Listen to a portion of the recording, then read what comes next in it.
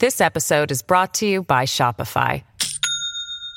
Do you have a point of sale system you can trust, or is it a real POS? You need Shopify for retail. From accepting payments to managing inventory, Shopify POS has everything you need to sell in person. Go to shopify.com/system, all lowercase, to take your retail business to the next level today. That's shopify.com/system. Welcome to the New Books Network. Hello and welcome to this podcast about Mate Rigo's Capitalism in Chaos on the New Books Network. My name is Roland Clark, and it's my pleasure to be speaking today to Dr. Mate Rigo, who is an assistant professor of history at Brandeis University, specializing in the history of modern East Central and Western Europe. He does comparative and transnational history, history of capitalism, the global Cold War, and global socialisms. Mate, people writing about the First World War and its aftermath in Europe, especially in places like Alsace-Lorraine and Transylvania, they usually focus on questions of ethnic identity and nation building. What made you choose to write about capitalists in this period instead?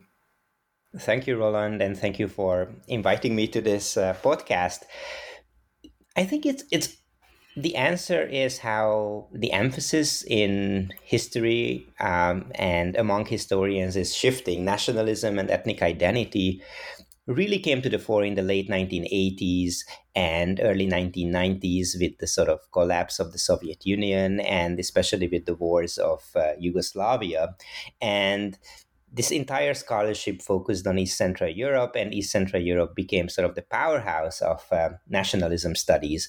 And I started my book after the 2008-2009 financial crisis, at a time when people were just more interested in issues of class and social inequality. So I wanted to play with this idea and see to what extent merging an interest in class, social class, and class difference with ethnic identity changes this picture.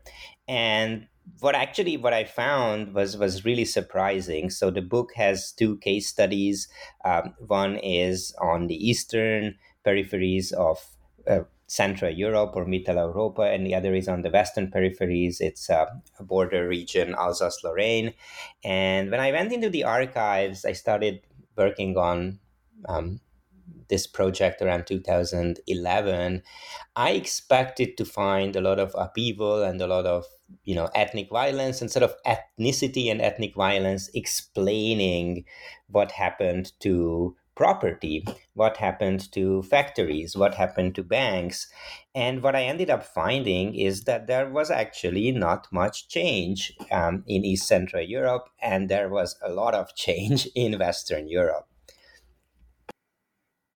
This is a book that really turns on its head my stereotypes about what I thought was going on in France and Romania.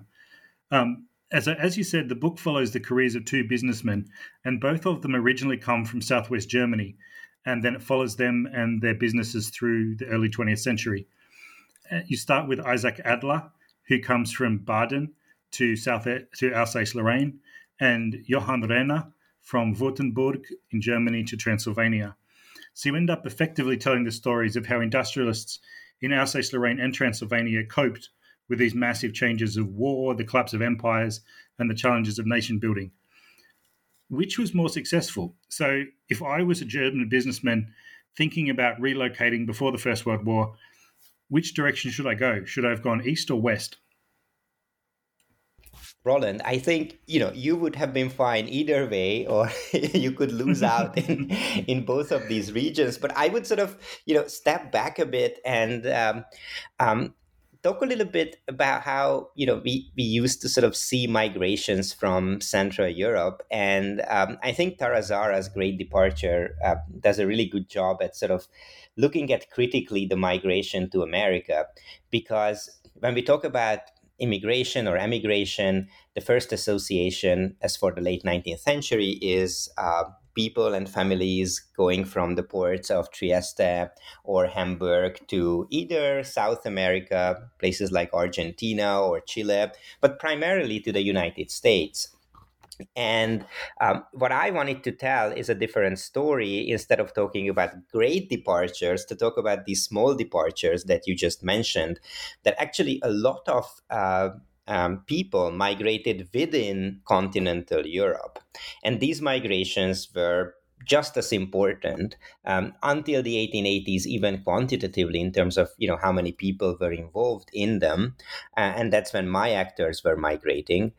But also later on, this migration from the Russian Empire to Austria-Hungary and Germany, from the German Empire to the German-speaking areas of East Central Europe, was extremely important because it was much easier. It was less costly. You moved to a region with a different with the same climate.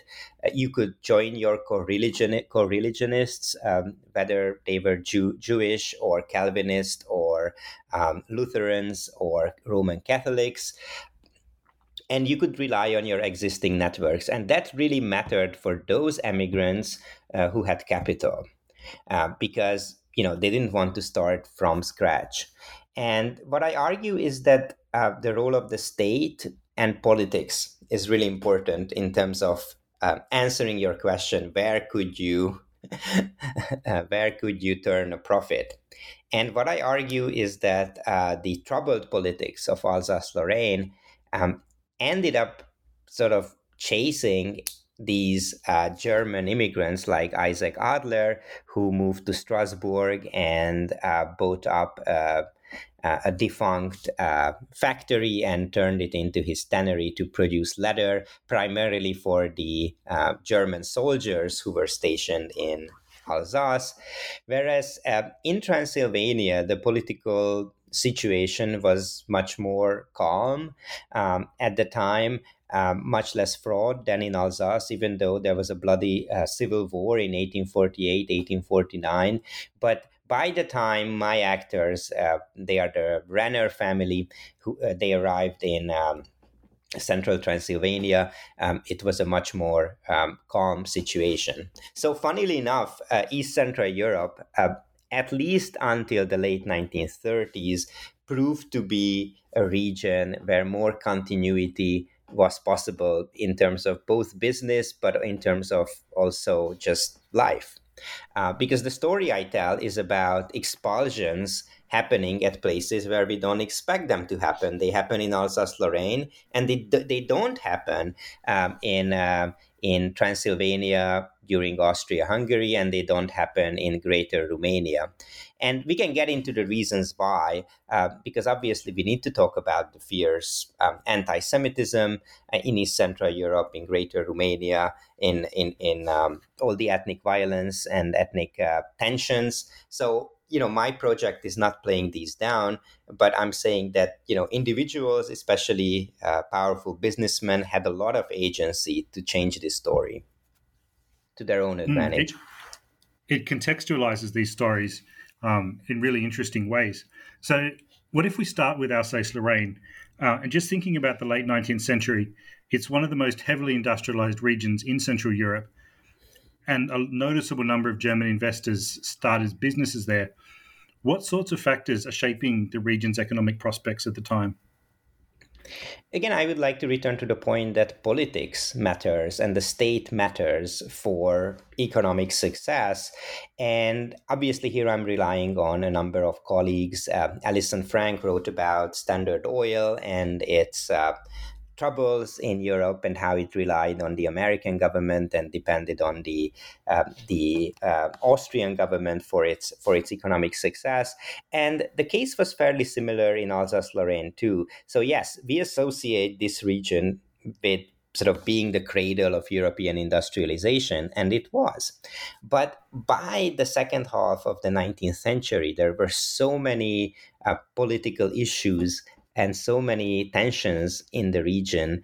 The region became the focus of the Franco-Prussian War, and Germany ends up annexing it as this sort of military buffer zone in 1871, and it's remaining a German territory until 1918, even though the French really, at least nominally entered the First World War to reconquer this territory. So, getting back to your original question, why is Alsace-Lorraine not flourishing?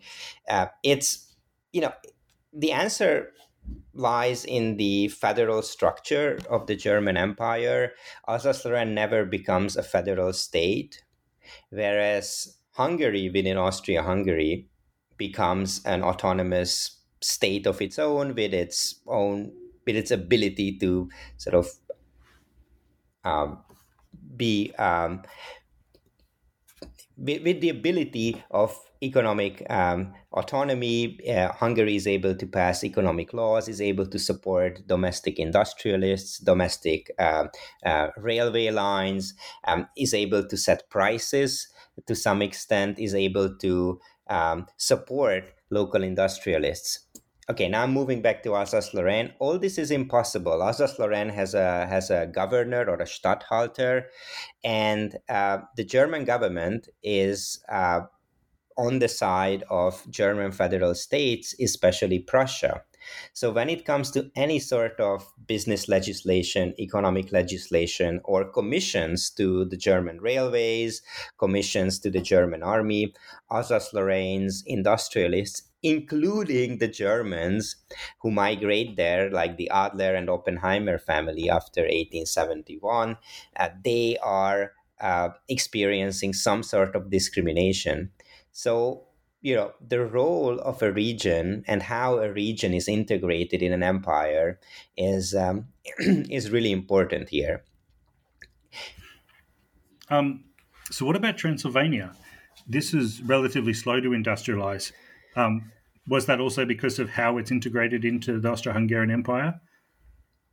Transylvania is slow to industrialize, and the Hungarian governments after 1867 don't really do much to change it until pretty much the period before the First World War. There are various industry acts from the 1880s onwards. They are driven by the idea that we can also witness today that a state needs to be economically independent. And what does economic independence mean? Can states rely on agriculture? And the answer in the 19th century, as today, is that no, they need to have modern industries. And the aim of a lot of this Hungarian legislation is not to sort of protect the Hungarian economy from global markets, but to protect it from Austria. And within the Austro-Hungarian Empire, Hungary is not allowed to pass laws to protect its industries and to develop its own custom zone. So instead, the government is channeling a lot of funding to big industrial companies. Now, in the 1880s and by until the early 1900s, this money goes to big corporations headquartered in Budapest. But there is an oppositional, heavily nationalist government in the early 20th century, and their agenda is to support small business and mid-sized businesses. So essentially, they hand out free money, mostly to ethnic Hungarians and Germans, in part because they are the ones who are part of the enterprising bourgeois class. So my family actually ends up receiving not my family, the family I study, the Renners, end up receiving a free plot from the municipality of Kolozsvár, Cluj-Napoca today. They end up receiving 50,000 crowns, which is a small sum to buy machinery, mostly from Germany and Austria, to build up their own tannery. So they essentially become industrialists with the help of the state. Now, and the story I tell is a story of bankruptcy too, and the story of the failure of the state to create industrialists from scratch, because the Renners go bankrupt almost by early 1914, and they are saved by the First World War. And of course, the First World War is a very important part in the story that I tell in the book, because what I argue is that we tend to focus on the decline and eventual collapse of both Austria-Hungary and Germany during the First World War, especially when it comes to economic life. Everybody remembers Oskar Jászai, the Hungarian civic radical, saying that the Austro-Hungarian war effort was doomed to fail from scratch. Even in August 1914, Jászai apparently saw that if you run the statistics, this empire is not able to wage a war. But the story I'm telling is the opposite. The Austria-Hungary was able to sort of sustain a war effort for actually quite long, and what I'm trying to do is to shift the perspective from treasuries to industrial companies and ask how that changes our view of the First World War.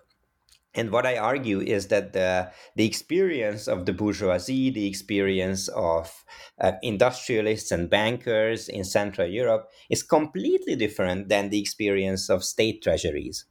Because state treasuries are declining, but that doesn't mean that industrial companies are declining as well.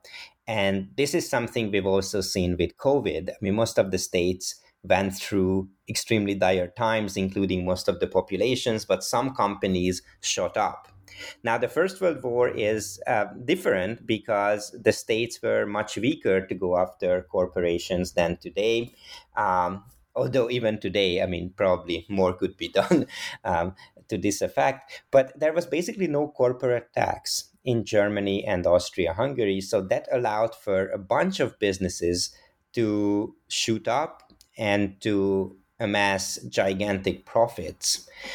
That then allowed, and here I'm sort of moving on to the post-1918 period and why this matters, it really made the bourgeoisie of the Austro-Hungarian and to some extent the German Empire much more robust by 1918 than how they had been in 1914, which explains why there are so many continuities in terms of ethnic minority influence in the successor states, especially of Austria-Hungary after 1918. They just simply emerged richer and wealthier by 1918 than they had been before the war. I'm still obsessed with this question of how I'm going to make money. So you pointed out that some companies really made a lot of money out of COVID, places like Zoom, and now we've got oil companies making huge profits while the cost of oil goes through the roof. What was the trick to making good money if you're a businessman during the First World War? Okay, great. Yeah, if we could all go back in time, the best would be to establish a company that supplies the militaries of Germany and Austria-Hungary, because there was no cap on prices. So especially until 1915, both militaries regarded economics as, I wouldn't even say secondary, as tertiary to their agendas. So they ended up buying everything at any price almost. Of course, those companies that did not have the raw materials, that did not have cotton coming from overseas due to the blockade, those had to decline, and the Alsatian textile industry declined. But those companies that were able to furnish the joint militaries did quite well for themselves. And here again, I would like to repeat the point that the autonomy of Hungary within Austria-Hungary was extremely important, because the Hungarians early on established their own war companies. That means companies that united a bunch of smaller and or mid-sized Hungarian industrial producers and lobbied for their interests at the joint military. Now, in Germany, the case was different. So the German military soon decided that Alsace-Lorraine is kind of a dangerous place to invest and to commission industrial companies to produce for the army. So they ended up not extending commissions to companies right behind the front lines. And let's not forget that East Central Europe, including Transylvania, but also much of Austria-Hungary and Germany, are not affected directly the by fighting in the First World War, especially by 1917. The front lines are pretty far from the borders of the two empires. Whereas, what do we see in Western Europe? The front line actually stabilizes through Alsace-Lorraine. The French army even manages to occupy part of southern Alsace. So the entire region is under a very stringent military occupation, and that impacts industrial companies there as well. Now, but I have to say and sort of repeat the point that it's not all about ethnicity and nationalism. So even the companies that in Alsace-Lorraine that the German army doesn't really like and that are owned by native Alsatians who fly the French flag in their corporate offices, even those companies make a killing, especially those that manage to furnish the German army with trench building materials and all that, because soon the two empires make the decision that it should actually be future generations and the enemies that pay for the war, so not their contemporaries. So they don't levy taxes on home front populations, and they also don't levy taxes on corporations. And corporations and businessmen are quite smart. These are not the ones who would invest in war loans. It's mostly ordinary people in their savings that that are invested this way, and most of the people end up losing it because successor states of Austria, Hungary, and Germany are not really good at compensating people for financing the war efforts of these empires. So what corporations do, they end up reinvesting the money in further development, and this is why we see famous businesses such as the Krupps, the famous German arms producers, or the Weiss Manfred company in Budapest, or the coal mines associated with the Korin family in Hungary that also owns the coal mines of the Jiu Valley in Transylvania, just emerging wealthier, but also with a lot of investment in production, mining, producing steel. So actually, getting back to your question of how to make a profit, it was actually almost effortless because the states allowed for industrial companies to get wealthy.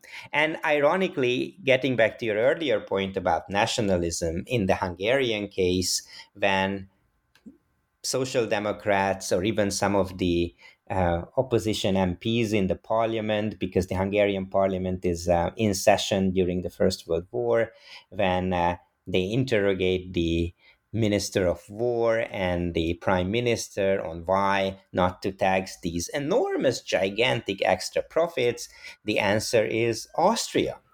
Oh, Austria is not taxing Austrian companies, then Hungary, how could Hungary tax its own companies and disadvantage the domestic bourgeoisie? So, of course, the justification was nationalism.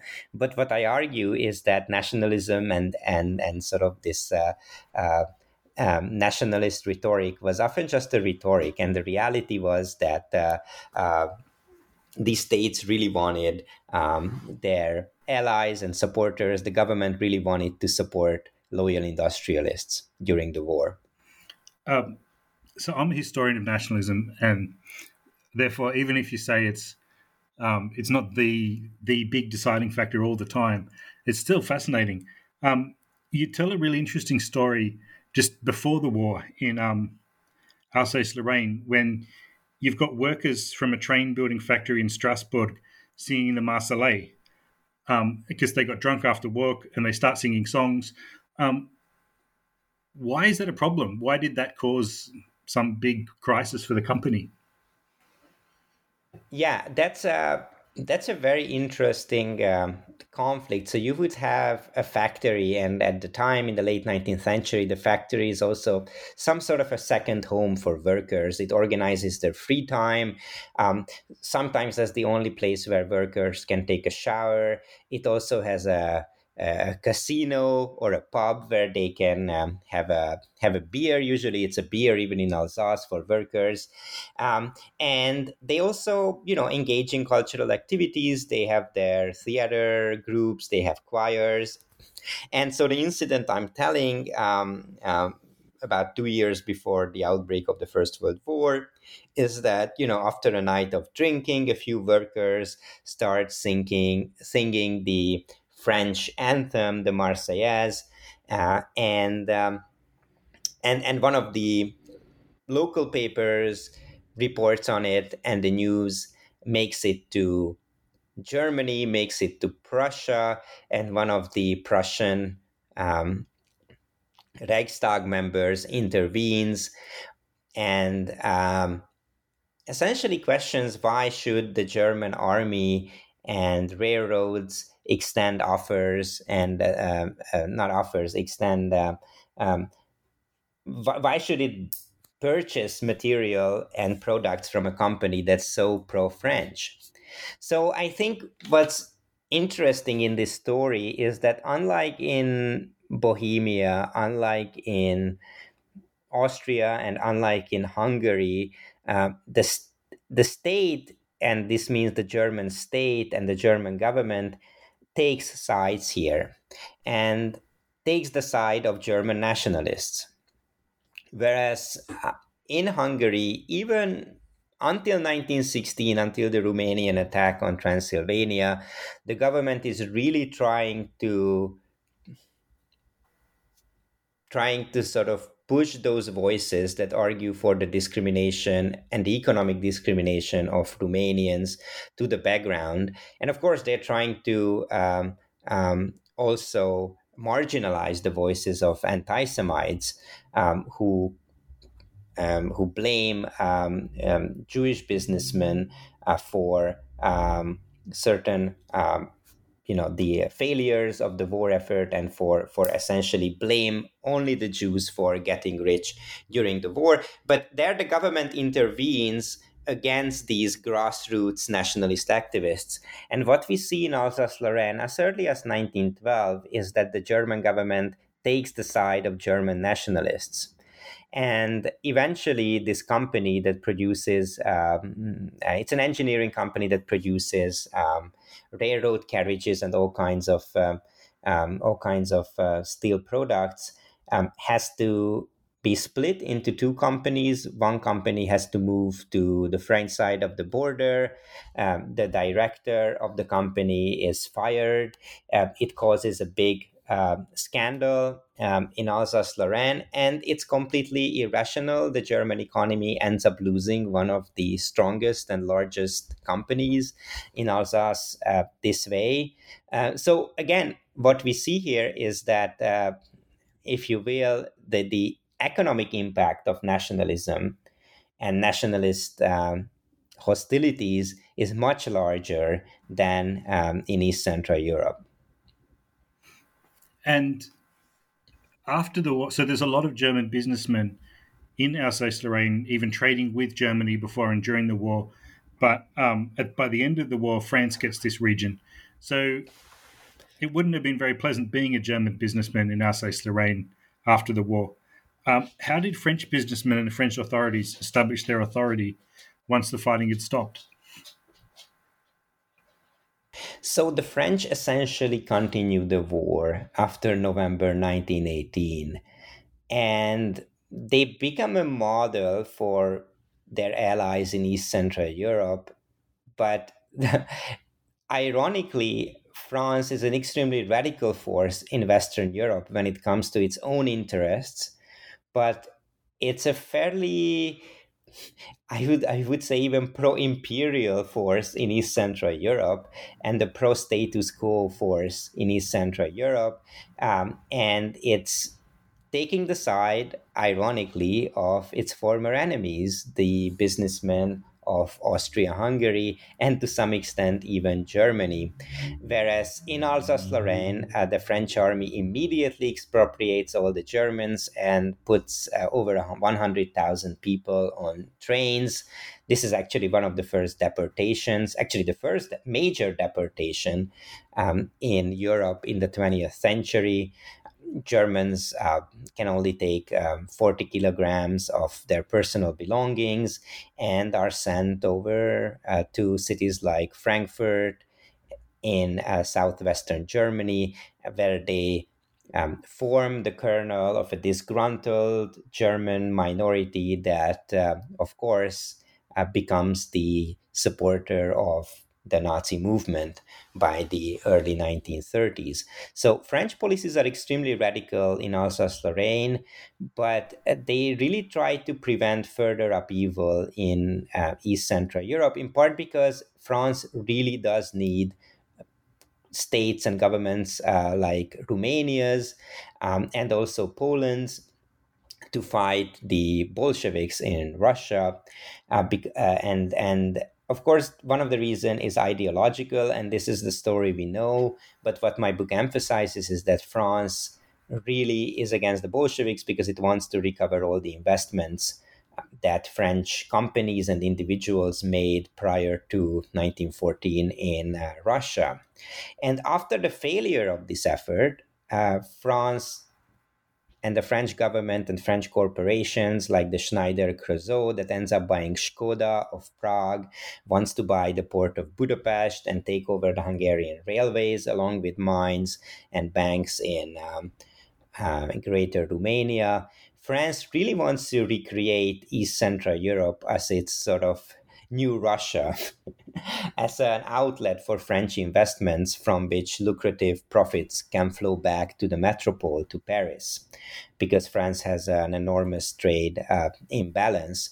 So France really wants to prevent successor states from expropriating these wealthy minorities, in part because it wants to seize the property of minority former Austro-Hungarian subjects, but also because it wants to prevent further upheaval. And in Alsace-Lorraine, it's very interesting that the French also are ready to forget that a lot of Alsace-Lorrainers who were apparently, all they did for, at least in the French textbooks and official rhetoric, all they did for 40 years was to wait for the French to liberate them from the Germans. So obviously this wasn't the case. And the French are ready to forget and forgive the enormous profits that Alsatians and Lorrainers made supplying the German army between 1914 and 1918, and put all the blame to the German minority of Alsace and Lorraine that constitutes about 6-7% of the population. And these are the populations that are getting expelled. Now, even here, we know a lot about expulsions. There is the work of Laird Boswell. Also, Tara Zara had a pioneering article comparing the situation in Bohemia and Alsace. And I think what my book adds to it is to show that even in the case of the radical French state, those Germans who had large industrial companies and with whom the French wanted to cooperate had it much, much easier than ordinary Germans. They could stay in Alsace for much longer. They could, and once they had to leave, they could leave with their painting collections. They could leave with their sort of wealth and gold and all kinds of investments, and they weren't as thoroughly expropriated as ordinary Germans were. This episode is brought to you by Shopify. Do you have a point of sale system you can trust, or is it a real POS? You need Shopify for retail. From accepting payments to managing inventory, Shopify POS has everything you need to sell in person. Go to shopify.com/system, all lowercase, to take your retail business to the next level today. That's shopify.com/system. So you said that France is really concerned to make sure that the new nation states that are appearing in Eastern Europe don't expropriate the new minorities. So German and Hungarian speakers in Transylvania did quite well as long as the Austro-Hungarian Empire was there. But how does, once that region becomes part of the greater Romanian state, how did Romanians treat businesses run by minorities? Thank you for this question, Roland. I think our focus on Greater Romania, and rightly so, has been on the ethnic violence and ethnic tensions of this state. And in a way, I'm picking up the thread that's there in Irina Livezeanu's groundbreaking book, and I think at least for me, one of the arguments of Irina Livezeanu is that the Greater Romanian state was not very efficient. That it took an enormous effort to consolidate the new state and to actually create it from scratch. And my book looks at how this looks like on the level of economic and business life. And I think why this is a super interesting angle is that we can see the enormous bifurcation between the rhetoric of anti-Semitism and anti-Hungarian sentiment and actual cooperation, if not conviviality and friendships or a marriage of convenience on the ground. So, what I try to argue is that ethnic nationalism and the drive to seek profits is not a binary. It's not that people and politicians couldn't be anti-Hungarian in a tavern in the evening, and the following day they couldn't be serving on the boards of Hungarian, German, or Jewish-owned company. So what my book does is to document these very unlikely economic alliances and friendships that also involve the otherwise anti-Hungarian prime ministers of Romania, Alexandru Vaida Voivod, who serves on the company of the Renner's Tannery that had a Jewish director, Moses Farkas, and also document these unlikely alliances. And also to nuance a little bit the attitude of the Romanian leadership. For instance, the peasant party that is also relying on the base of the Romanian National Party, which was the Romanian minority party in Hungary prior to 1918, is more concerned with land and less concerned with industrial property, less concerned with businesses at the time. And it's really the national liberals around the Bratianus who want to nationalize and take away the wealth of these ethnic minority businesses. So also there is this tension among Romanian elites on what to do with ethnic minorities. So that's on an ideological or political level. But on the level of practical realities, the new state does not have the resources to expropriate and replace the elites of Austria-Hungary. And I also doubt that this was on their agenda at the time. I think they were really interested in the land reform, but they were less interested in sort of further destabilizing the state by these expropriations. In fact, what I argue is that the expertise and connections and networks of the businessmen of the former Austria-Hungary are crucial to creating and solidifying Greater Romania as an economic space by the 1920s, by the late 1920s. To turn back to economics, we hear a lot about hyperinflation in Germany and the Soviet Union during this period. But actually, this is a problem almost everywhere where you've got old currencies being replaced by new ones or revalued.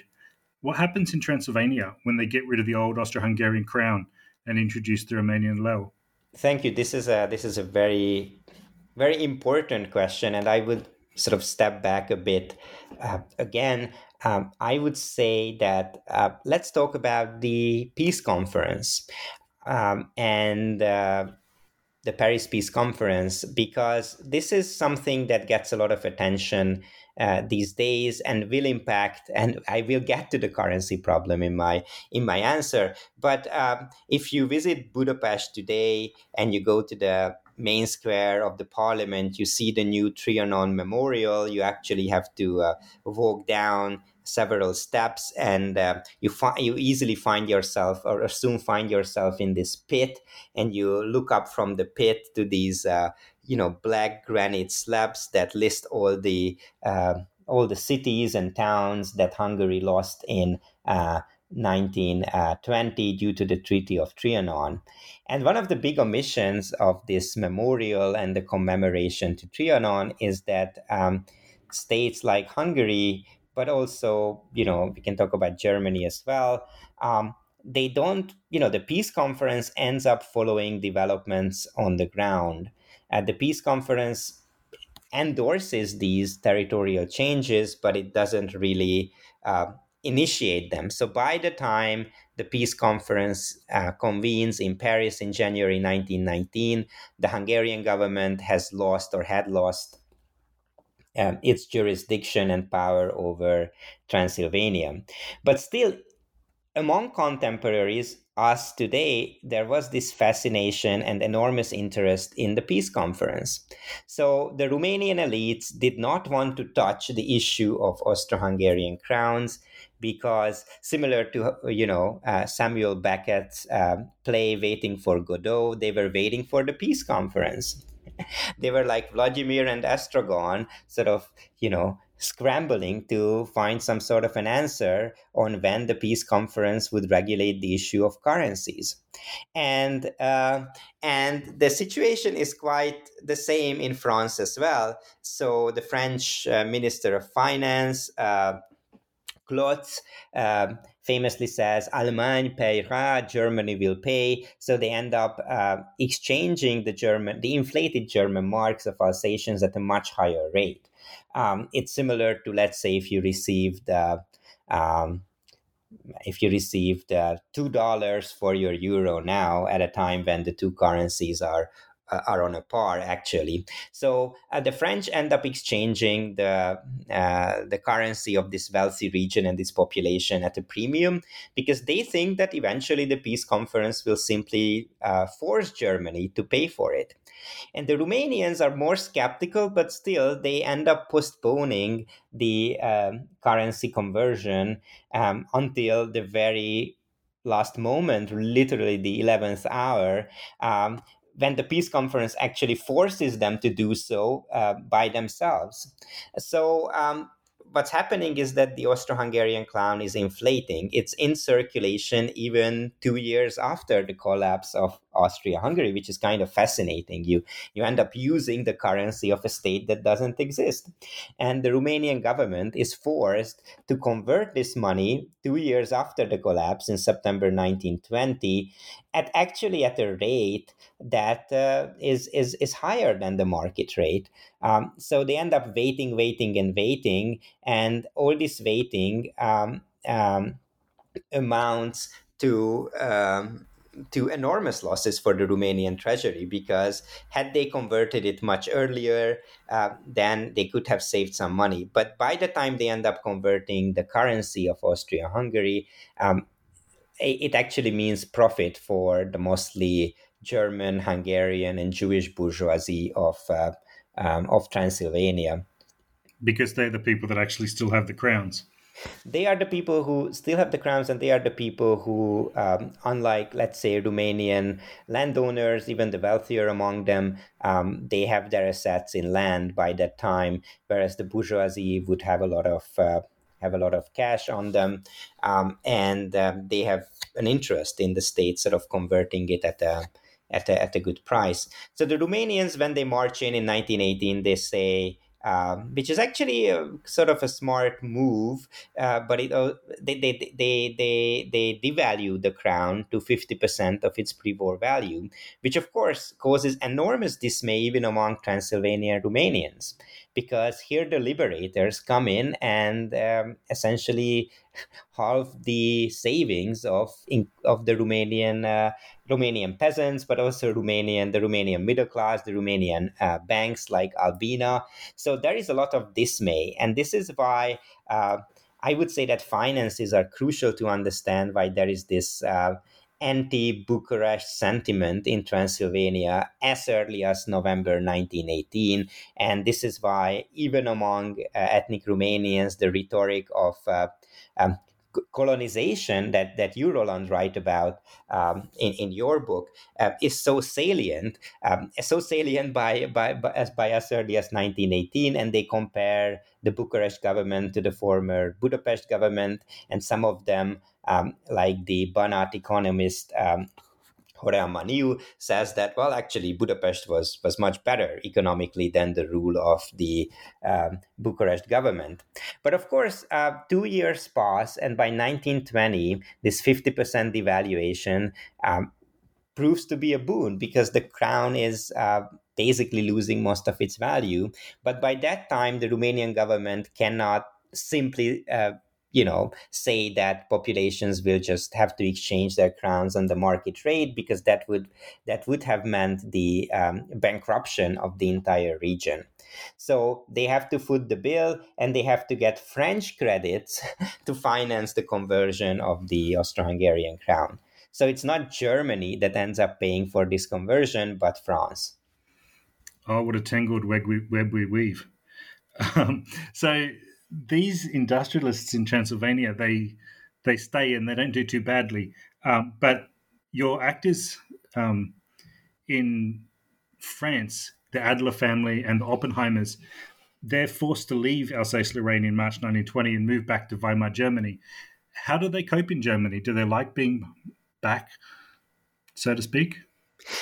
They have it much easier than ordinary Germans, in part because they can rely on their pre-war ties to the Deutsche Bank, and they also do a very smart move. They take on a lot of credits because they have credibility as one of the leading industrialists of Alsace and Lorraine, and they end up rebuilding their factory in Weimar, Germany.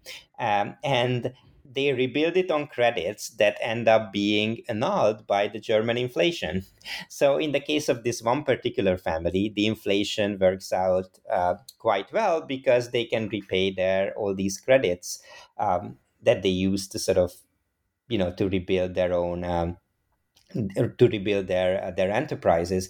But for a lot of ordinary Germans, transition to Germany is not that easy, in part because, as I said, the whole federal structure of Germany is really important here. So a lot of Bavarians or people from Baden-Württemberg are asking, why are we taking these foreigners? They are Alsatians. Well, they are Germans technically, but where is Germany at the time? It's a federal state with a lot of independence, especially for states like Bavaria. And it's not immediately clear what connects Alsace-Lorraine Germans to Bavarians at the time. So there are a lot of tensions here. And I mean, it's in a way even more radical than the situation faced by Hungarians who end up fleeing Romanian rule in Transylvania. Many of them live in train carriages outside of Budapest, and many of them encountered a similar sort of perplexion by local populations and the sort of lack of solidarity.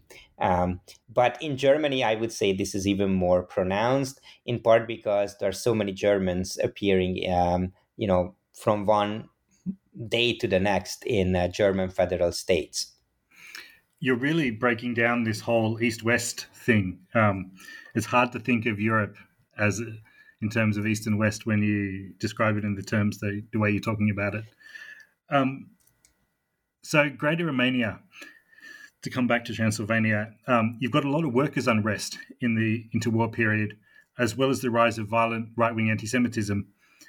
How did the rise of anti-Semitic nationalism impact your industrialists that you're looking at in Transylvania? Anti-Semitism is an extremely troubling and an extremely relevant aspect of the period. What I end up closing the book with is the story of the 1927 student pogroms in all the major cities of Transylvania, and to sort of showcase it as the weakness of the Romanian government, or, if you will, the inability of the Romanian government to curb this violence by students that also affect the Renner family, and is definitely part of their experiences.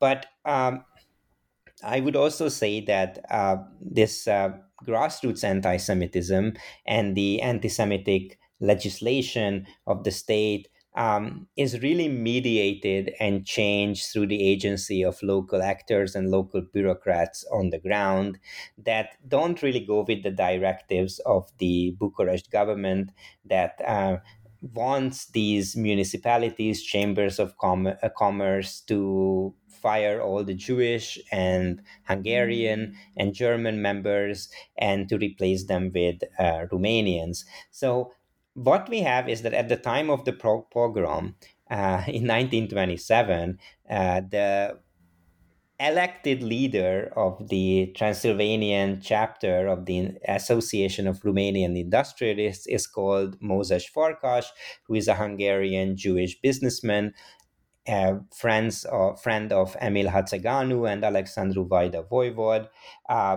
And what we see is that the local Transylvanian elites pretty much close their ranks when it comes to the very radical demands of the Bucharest government, and of course they would not be supporting riots and pogroms such as the 1927 riots. So it's really a Janus-phased picture. Anti-Semitism is there, and also rabid nationalism is there from both sides, and but it's not really a binary of either profits and conviviality and friendship and business deals versus or anti-Semitism, but these can exist side by side. So, for instance, the Renners are fined by the municipality of Cluj in the 1920s for not flying the Romanian flag at a given national holiday, and at the same time, they are receiving state subsidies, um, normally earmarked for ethnic Romanian businesses to expand their factory. So these two can exist side by side, and we have to be mindful of the fact that the Romanian state has different actors with different agendas, similar to Hungarian minorities or Jewish minorities had a variety of ideological and political positions. So it's very difficult to generalize on the basis of ethnicity alone. Yeah, everything gets more and more complex the more you look into the details. There's quite a lot of these sort of really amazingly complex stories in this book. Before we finish, listening to you talk, almost every time I asked a question, your answer has been, if I ask about Alsace-Lorraine, you say, well, let me tell you about Austria-Hungary. If I ask about Transylvania, you have to compare it to France. What do you see the challenges or possibilities of this sort of comparative history based on micro-historical case studies in different parts of Europe? Would you do it again? Would you encourage someone else to take up this approach? Or is it really just too much work? Yeah, I had a colleague once who told me, "Oh, you should just publish two monographs, one on Alsace, Lorraine, and the other on Transylvania," and it would probably have been easier, I think. But it's also much more fascinating to do a comparative and transnational study. I think what matters here is that there was an actual entity of the Central Powers that really came close to each other during the First World War. So it's not a random comparison, but to sort of like it's an excavation of Central Europe without the idealization that was very common in the 1990s, that sort of equated Central Europe with some sort of superior culture, especially when it came to the East. I think that Central Europe or Mitteleuropa, especially by 1917, was an extremely troubling and troubled entity based on imperialism and the quasi colonial exploitation of occupied territories, such as occupied Romania or occupied Serbia or Ukraine, but let alone it still existed. So, as you were saying earlier, it's very difficult to tell this story with an Iron Curtain mentality that sharply separates the history of East Central Europe from that of Western Europe. I mean, Germany and Austria-Hungary were close allies, and this actual this alliance makes it possible to do the kind of project that I'm doing, to look at how businessmen, the bourgeoisie, but also workers fared in different parts of this multi-imperial entity, Central Europe. So I would really encourage comparisons of this kind, and there could be so many innovative projects coming out of this. What I could do is really just focus on these two regions. So I would say if there is some institutional, political, or economic glue that forces territories together, then I think, or that glues territories together, for lack of a better word, then I think such an investigation is warranted. And I would probably do it again. And especially for my second project, I look at connections between East Central Europe and Southeast Asia. So that's an even during the Cold War, starting from the East Europeans and Germans who end up enlisting in the French Foreign Legion, fleeing the Soviet army, and end up perpetrating genocide in Indochina and later in Algeria. And then how all this history is forgotten under the rhetoric of global socialism and the solidarity of the peoples of East Central Europe with states like Vietnam. So that's an even broader geographical range. So what we could say is that I didn't learn from all the difficulties of the first book. I sort of made the job even more difficult for the second project. So probably I'm the wrong person to ask for advice. But I can say it's fun. Yep, it certainly sounds like it. That's about all we have time for today. But thank you very much for sharing your book with us, Mate, and I look forward to talking to you about the next one when it comes out. Thank you, Roland, for having me at this podcast.